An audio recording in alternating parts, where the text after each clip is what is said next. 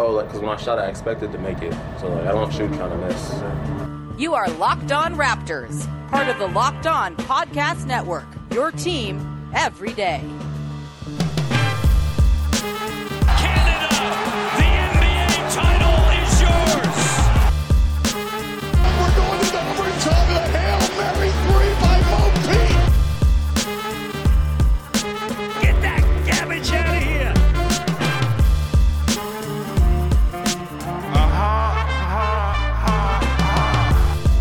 Hey, what's going on? Welcome to episode number 950 of Locked On Raptors for Thursday, May the 20th. I'm your host, Sean Woodley of RaptorsHQ.com. You can find me on Twitter, as always, at WoodleySean. You can find the show at Locked On Raptors. You can find links to every single episode of the podcast. And, of course, please make sure to check out the entirety of the Locked On Podcast Network. We've got a ton of great stuff for you. If you want to know what happened in the Warriors-Lakers play-in game last night, a game that was bonkers, you should go and listen to Locked On Lakers and Locked On Warriors today to get the scoop and look ahead to the next play-in games, which I believe are tonight. I think it's Pacers-Wizards tonight, so go and listen to Locked On Wizards and Locked On Pacers to get the lowdown on that game as well. Today's show is brought to you by our friends over at Michelob Ultra at 2.6 carbs and only 95 calories. It's only worth it if you enjoy it. Thank you to Michelob Ultra for sponsoring the podcast. All right, let's get into today's show. Coming up in a little bit, the back two segments are going to be part two of the conversation I had with David Ramil of Locked On Heat about Chris Bosh and his Hall of Fame career, as he is set to be inducted into the Hall next summer.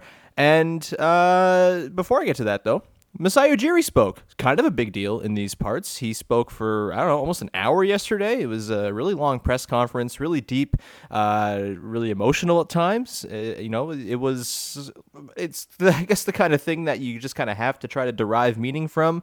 He was pretty guarded. He wasn't super forthcoming with what his plans are. Obviously, his contract is up very soon, and a contract negotiation is going to be taking place here in the coming weeks and months. He's just about to head to Africa, so I would imagine it's probably not going to happen immediately as he goes to watch the BAL over there. But yeah, in terms of sort of takeaways from Masai's press conference, I feel like depending on the way you skew optimistic or skeptical, you could probably find little nuggets in there to sort of confirm your point and your argument either way. But I think overall, to me, Masai doesn't sound like a guy who necessarily wants to leave. He sounds like a guy who is ambitious, who has high hopes for what the franchise can be. He seems to really want to go chase that next title, as you would expect.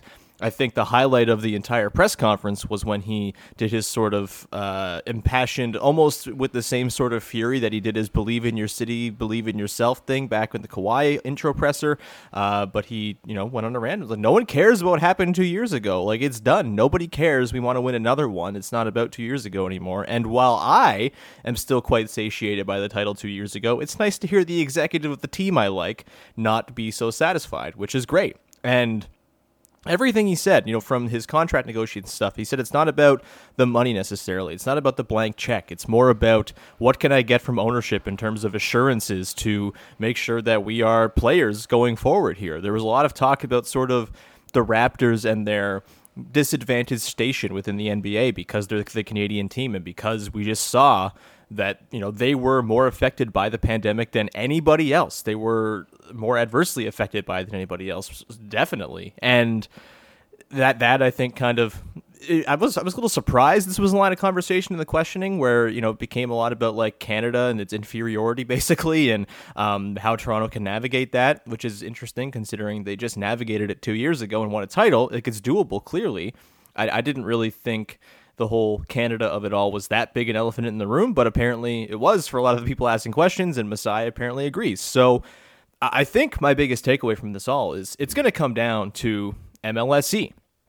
MLSE is going to have the final say here, it seems. Masai didn't speak like a guy who doesn't have big ambitions for the team and who doesn't want to be around for the long haul. It just sounds like he wants to get those assurances from ownership that he's going to be able to do all the things in his vision. And the really exciting thing about that is that it sounds like the vision he has is going to cost a lot of money. And so, yes, please sign me up for whatever his vision is, because I don't really know the specifics. He didn't dig into the specifics for a good reason. He didn't want to move on his negotiating position, I'm sure. But, it seems like he's got big plans. He spoke and sort of invoked the 2016 All-Star game and talked about, the practice facilities and things like that. I would imagine his plans for the team going forward to sort of further, imprint themselves on the NBA picture as one of the marquee franchises is going to require a lot of investment. And if MLSE is not willing to do it, then I don't think he's going to say it's worth his time, which totally fair. If you have big dreams and your ownership is saying, no, we can't stomach this, then that's obviously totally grounds to move on if you're Masai Ujiri. Obviously, you don't want that. Masai is basically a next level sort of being in Canada, in these parts, right? Like, he is just so intrinsically tied to the success of the Raptors, and I think they would still be able to survive if he were to leave because of the institutional knowledge in place and the very smart minds from Bobby Webster, Dan Tolzman, Teresa Resch, Chad Sanders, the whole crew that's still here. I feel like they'd be able to weather it, but it's just not the same, obviously. When you hear Masai speak, he just kind of invokes excitement and he inspires. And that is a rare thing to have in a sports executive. He's larger than life at this point. He is in many ways the franchise, and you don't want him to go. And so the hope here is that MLSE just ponies up. And normally I wouldn't be concerned about them ponying up. I would be totally, oh yeah, MLSE, they have all the money in the world. It's very clear that the Raptors, when they're good, are a huge cash cow for them. And I would hope they would learn from the insane success of 2019 that investing fully in this franchise is going to ultimately pay off with long-term gain. The problem is we're in the middle of a pandemic. There have been huge losses. There hasn't been a fan at Scotiabank Arena for either hockey or basketball in a year and a half, or I guess a year and 2 months or whatever. It's going to be a year and a half at least by the time there are fans back in the stands. And they just had to spend a bunch of money to house the Raptors down in Tampa Bay. I don't really know if the NBA gave them all that much support. It sounded like it was mostly out of pocket for the Raptors. And so if there's any sort of if you're looking at the Michael Grange 95%, the sort of 95 to 5 chance that he's going to stay, the 95% is okay, MLSE is this enormous corporation. They have a ton of money. They're very incentivized to keep the Raptors strong, and they know exactly how valuable Masai Ujiri is. Of course they're going to pay it.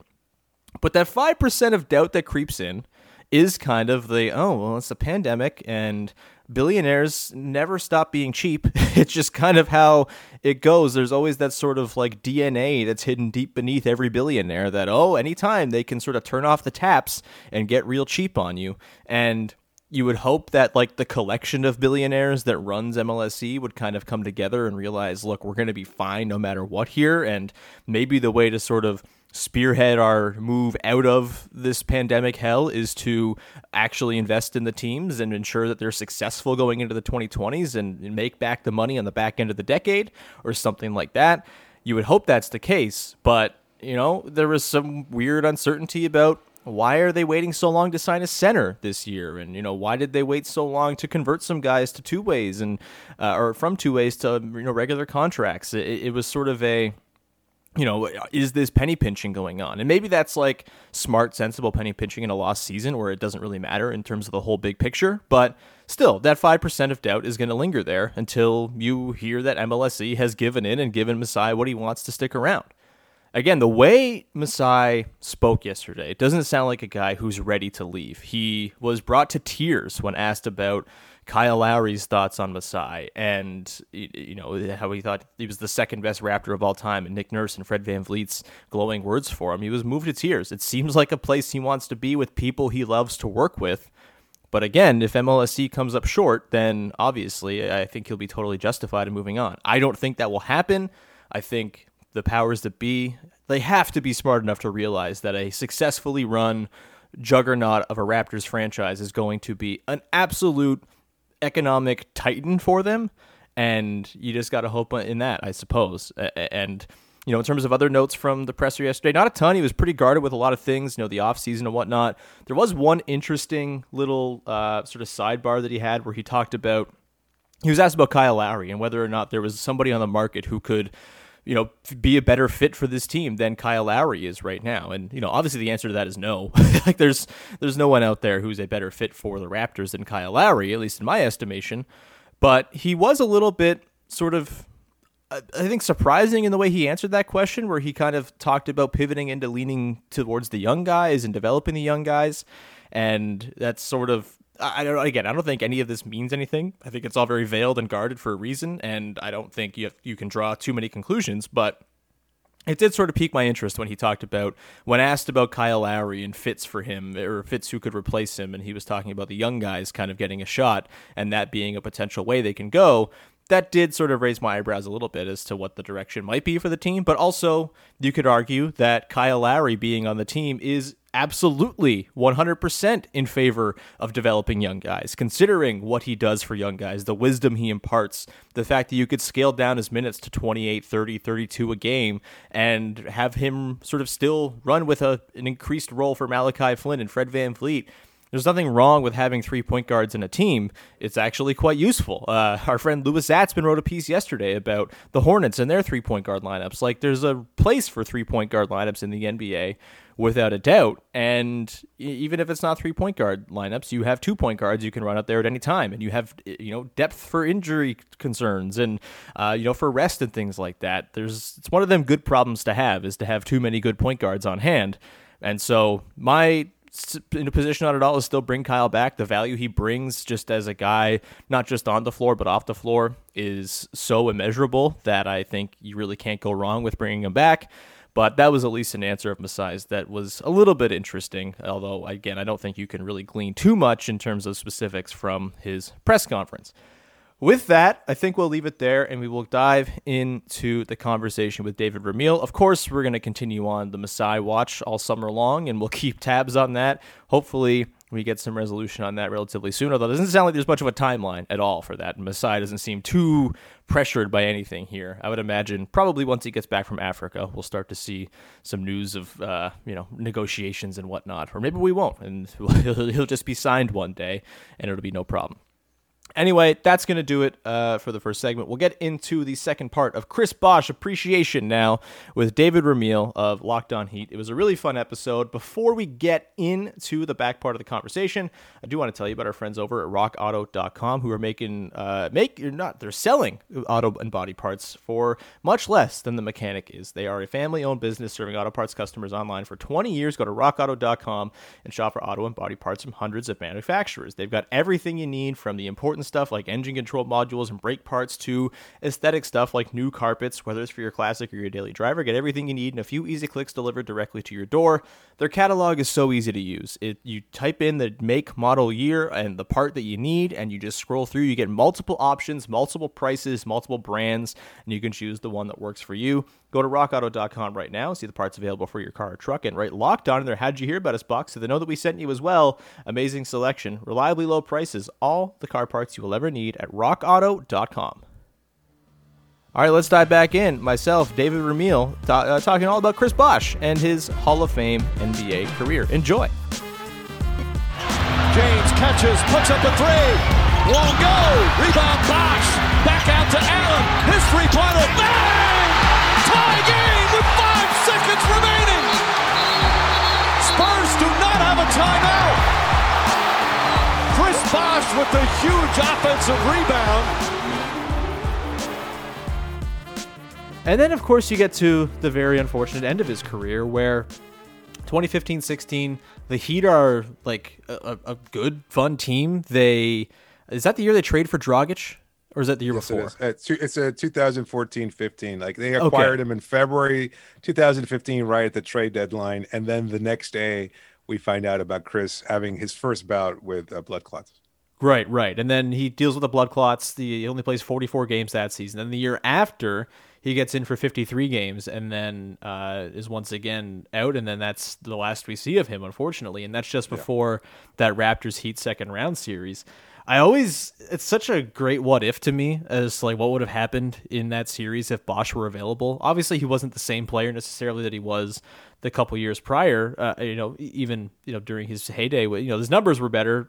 Just sort of counting wise, but obviously he wasn't the same impact type player at 31 that he was at 26 or 27.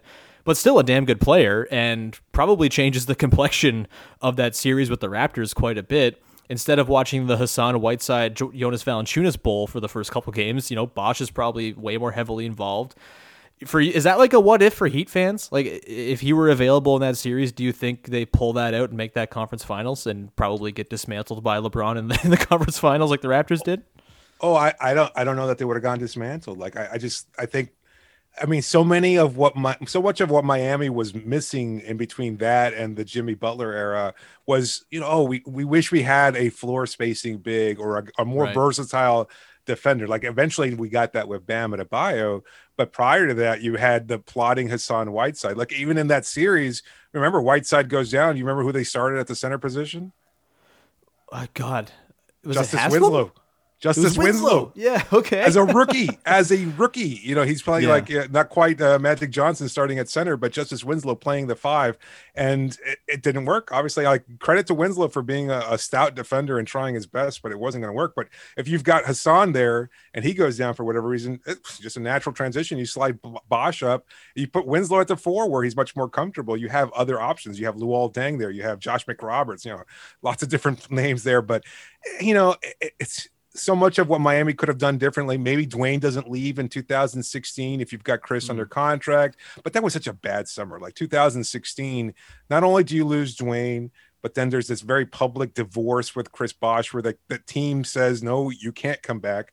You've got a third conclusive test that you're going to test for blood clots. We're concerned about your health, and it seems publicly that they're doing it for Bosh's own good, yet Chris Bosh and his wife are saying, no, I want to play, it's unfair of you, and they think they're going to challenge the team, and it might come down to like a legal issue, and they start talking about the league bringing in other doctors and other opinions to verify whether or not the Heat are doing things in their own best interest. It's a very, very ugly, public, messy divorce. And this doesn't go very well. And so that year, 2016, was that year where the Heat starts off, going 10-31 and then finishing up 31-10.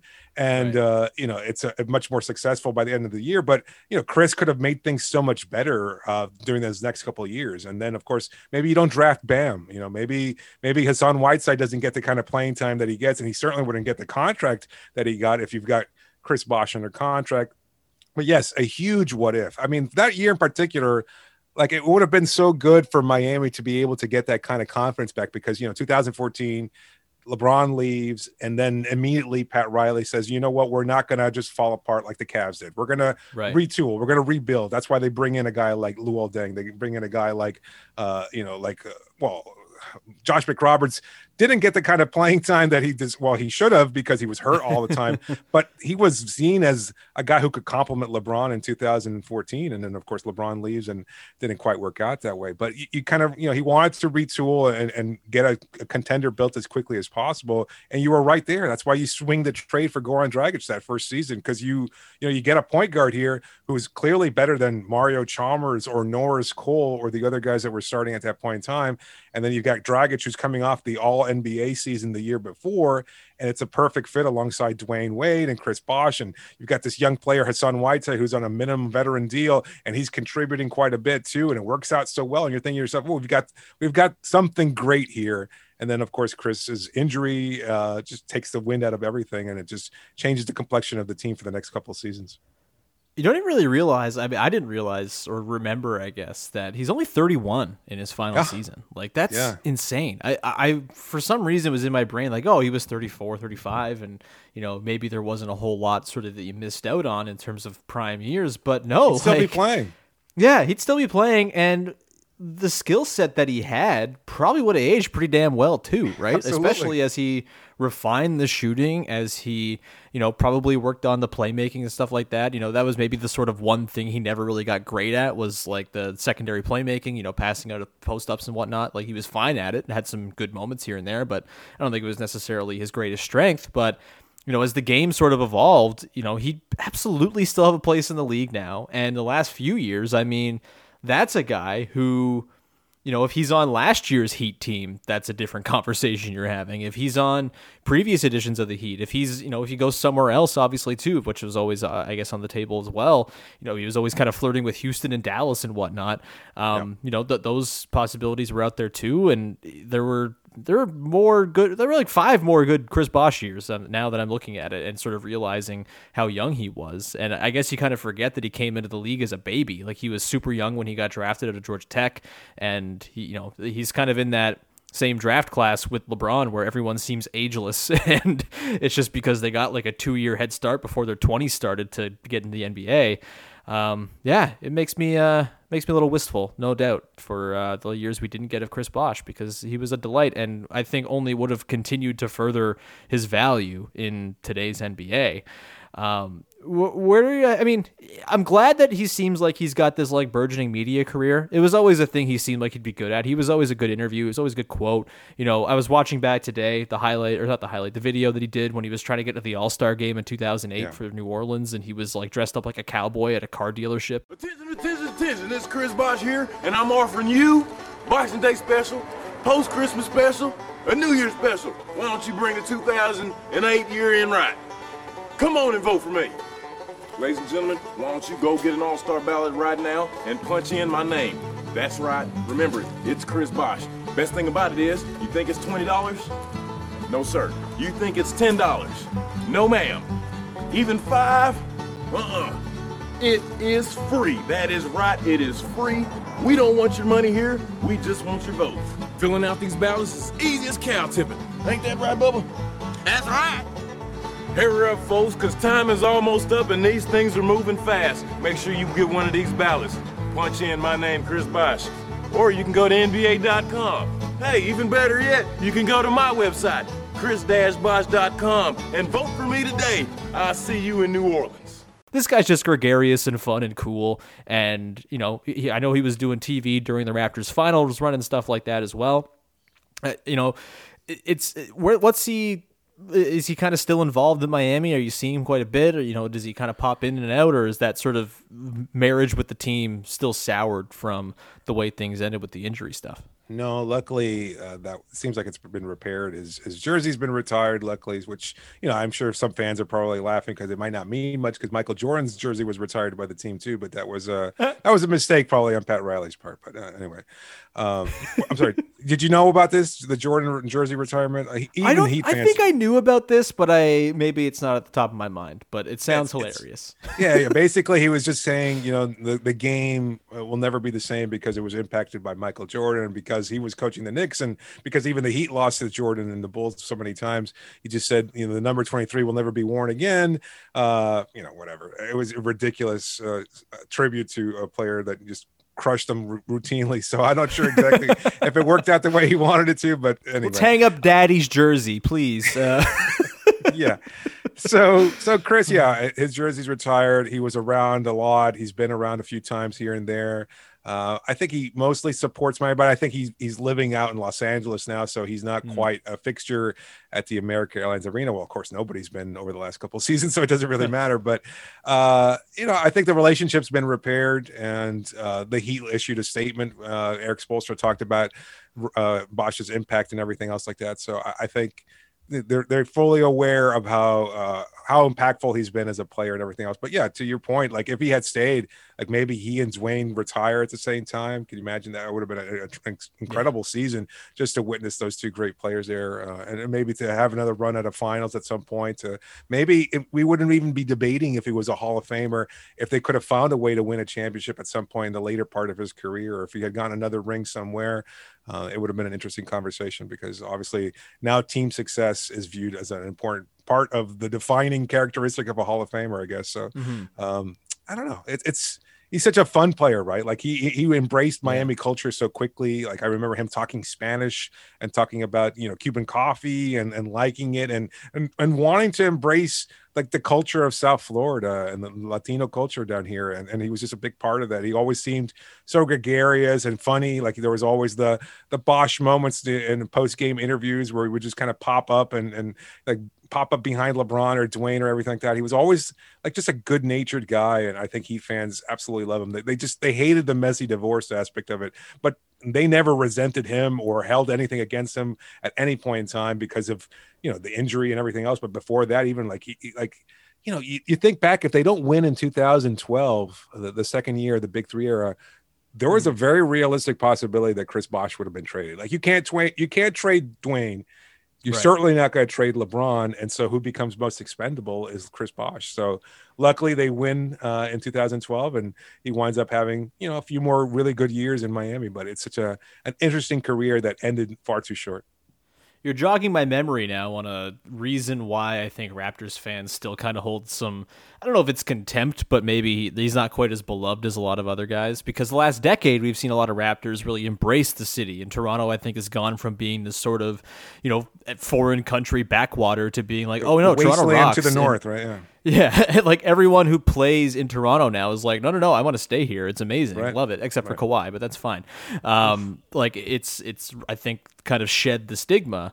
But Bosh, yeah, like I had some comments about how like I can't watch ESPN in Canada and stuff like that. I don't know how much I don't think that played into his decision making necessarily, the channels he was able to watch, but I do think that the Raptors fan base is particularly ornery when it comes to stuff like that. And so I bet that's also part of why maybe there isn't the sort of adoration for him that there is for a DeMar DeRozan, for example, or obviously Kyle Lowry and other guys. All right, we're going to close out today's episode with David Ramil and a game of That Random Raptors Game, Chris Bosh edition, coming up in just a second here. But first, I want to tell you about our friends over at betonline.ag, the fastest and easiest way to bet on all your favorite sports action. Baseball is in full swing, and you can track all the action at BetOnline. You can also get the latest news and odds for all your other sporting needs, like basketball, the hockey playoffs, and UFC and MMA. Before the next pitch, shot, tip-off, whatever it might be, go to BetOnline on your laptop or mobile device and check out all the great sporting news, sign-up bonuses, and contest information. Don't sit at the sidelines anymore, as this is your chance to get into the game as teams prep for their runs to the playoffs or for their long summer hauls towards 162 games played. Head to the website or use your mobile device to sign up today and receive a 50% welcome bonus on your first deposit when you use the promo code LOCKEDON, all one word. That means you put in $100, you get $150 to play with off the top. That is an awesome deal at betonline.ag, your online sportsbook experts. Today's show is also brought to you by Built Bar, who are making the best tasting protein bars money can buy. They've got 9 delicious flavors in their staple lineup, including my favorite, mint brownie, and raspberry is also really freaking good. Cherry's damn good too. It's a great, great product. We love Built Bar over here. And if you don't yet know if you love Built Bar or which flavor of Built Bar you love the most, you can get yourself a mixed box where you get 2 of each of the 9 flavors, and then you can decide which one you want to go whole hog for and buy full packs of. Not only are Built Bars wonderful tasting, but they're healthy for you too. They're great for, before a workout, just as like a meal replacement type thing as well, and they taste great. They also have 17 grams of protein, 130 calories, 4 grams of sugar, and 4 grams of net carbs in most flavors. That is an awesome little flavor profile. How could you not want that? It's guilt-free, good tasting stuff, baby. Go to BuiltBar.com, use the promo code LOCKED15 to get 15% off your next order. That is the promo code LOCKED15 for 15% off at BuiltBar.com. And now we finish up the conversation with David Ramil of Locked On Heat about Chris Bosh, basketball Hall of Famer. Enjoy. Before we wrap here, man, this has been great. I've loved talking about Chris Bosh, but I have a game for you. Are you ready for a game? Okay, always. Okay. So on Locked On Raptors, I do this game called That Random Raptors Game, where I pick a game from Raptors history, and my guest has to guess who played in the game for the Raptors. It gets rather depressing sometimes because I usually pick something from like the Chris Bosh era, for example. And I'm doing that here as well. So instead of having you pick the Raptors who played in the game, because that would be an impossible task, I'm going to have you guess which Miami Heat players played in this specific game. And we'll remember some guys and talk about Chris Bosh a little bit more. So the game I've chosen here is a game in the final season of Chris Bosh in Toronto. The Raptors beat the Heat 120-113 on November 20th, 2009. The Raptors moved to 6-7. The Heat moved to 7-5 with the loss. The Miami Heat played 10 players in this game, Name those 10 players. I'll give you Chris Bosh's line as well. Really good game from him. 35 minutes, 29 points, 12 boards, 10 of 14 shooting, 9 of 13 from the line, a +6, 4 blocks as well. Just one of those classic, doesn't stand out, doesn't pop, but holy crap, Chris Bosh was good every single night type of games. But for the Miami Heat, I want to subject you to this torture. So there's 10 guys. Name the 10 players. Usually I give 3 strikes, so if you get them wrong, we'll just finish off all the names from there. But go ahead. Okay. Well, 2009-10 season, right? So yes. Dwayne Wade. Dwayne Wade is correct. In this game, he played 42 minutes, 30 points, 5 boards, 8 assists. He's very good at basketball. He was. 1 out of 10. Probably at MVP level year for him, I think. So alongside Dwayne in the starting lineup, well, that was post O'Neal, so no, that was Jermaine O'Neal. He was on that team, right? They had just traded him. They had traded Sean Marion to Toronto for Jermaine O'Neal, so he was there for the 09-10 season. You are correct. He played 33 minutes in the starting lineup, 17 points, 4 boards, 3 assists, and a -10. 2 for 2. Okay. Michael Beasley. Yes. Oh, Bees. Super cool Bees. Started, played 40 minutes, 21 and 12 on 8 of 18 shooting. Was a -12, but who really cares about plus minus when you're Michael Beasley? Okay. 3 for 3. Well, I'm starting to get worried because I cannot recall. I cannot recall anybody else. Okay, I know Mario Chalmers probably played. Yep, he played, and he played quite well. 38 minutes, 30 points, 9 of 15, 5 of 9 from deep as well, with 3 assists to go along with it. But he didn't start, right? I don't think he did start. He was the starting point guard in this game. Yeah. So who was the backup at that point? Was it Carlos Arroyo? It was Carlos Arroyo. He played 13 minutes, 4 points, 2 assists. You're killing it, man. 5 out of 5. Yeah. My good luck's bound to end at some point. Let's see. Wow. Well, Udonis would have played too at that point. Udonis Haslem did not play in this game. Did not dress for this game. Must have been injured or something. Oh man. Okay. James Jones. James Jones started, played 34 minutes, 5 points, 4 boards, 4 assists, +10 to lead the team. So you got the starting 5. You got 4 bench guys left. One of whom, I'll give you a hint, we mentioned him earlier today when you were talking about a certain department store. Joel Anthony, absolutely. Yes, Joel Anthony, 15 minutes, 2.7 boards, an absolute king. He now coaches for a team in the city in which I live. It's lovely, the Hamilton Honey Badgers. He's an assistant coach there. Really? Anyway, 3 guys left. Yeah, he's just walking around on the sidelines being tall as hell is basically his vibe. You got 3 guys left. If you get these 3 guys, I'll be totally shocked and impressed. I cannot even begin to warn a guess. Wow. Let's see. Probably a little thin up front there. I cannot even recall who might have been no. Eddie Jones had retired by that point. Oh wow, this is no Gary Payton, no Alonzo Mourning. I'm trying to remember the names. That era was. I think there's really a guy. Great. I think one of these guys won a 3-point contest at some point. Daquan Cook. Daquan Cook, yes. Not such a hot 3-point shooting game for him. 13 minutes, 4 points, 0 of 3 from deep. -17 as well, a team worst, -17.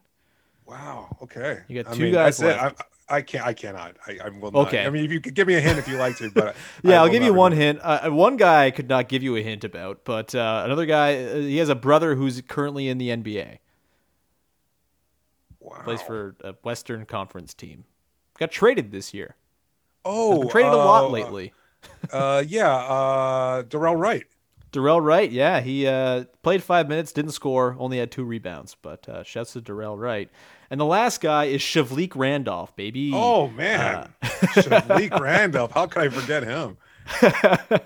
No points, 4 boards in 8 minutes. The 2 guys who were DNP-CDs were Yakuba Diawara. I've never heard of this person in my life. And Raptors legend, still Raptors legend, currently on the sidelines for the Raptors, Jamal McGlure, the big cat. Oh, the big was cat. also on the bench. Oh, what a wow. cat. Yeah, I knew there was a center in there somewhere, but I could not have remembered McGlure's one season with Miami. Wow, that was bad. Yeah, and then just to highlight just how bereft Chris Bosh's supporting cast was here. Actually, not the worst collection of guys in this game, I guess. You had a nice game from Bargnani, 24-10. I think this was during Andrea Bargnani's couple dalliances with being competent. Jose Calderon, Hito Turgoglu, who's terrible, DeMar DeRozan as a rookie, and then off the bench you got Jarrett Jack, who they brought in to try to keep Chris Bosh around because they were Georgia Tech buds. Amir Johnson in the early days, Marco Bellinelli, Pops Mensah-Bonsu, and Sonny Weems with Patrick O'Brien and Rasho Nesterovic getting DNP CDs. Nesterovic, oh my goodness. Yeah. That's just ugly, yeah. Yeah, this team, they were 40-42. Probably overshot what they should have been, honestly. What a nightmare. This was not a nightmare. Jarrett Jack. Imagine bringing Jarrett Jack in to keep your star player happy. That's just unbelievable. It's startling to me that Brian Colangelo didn't have success in his later stops in the NBA.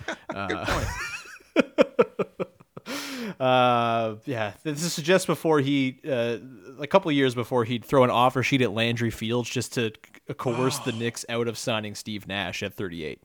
Good stuff, Brian Colangelo. Playing checkers while everyone else is playing chess, but he thinks he's playing chess. That's going to do it, man. This was a delight. Far better than the 2009-10 Toronto Raptors roster was. And really glad we could chat about Chris Bosh. We went a little long, but that's fine with me. Chris Bosh deserves the time. Do you have anything you want to promote, Dave? Not really.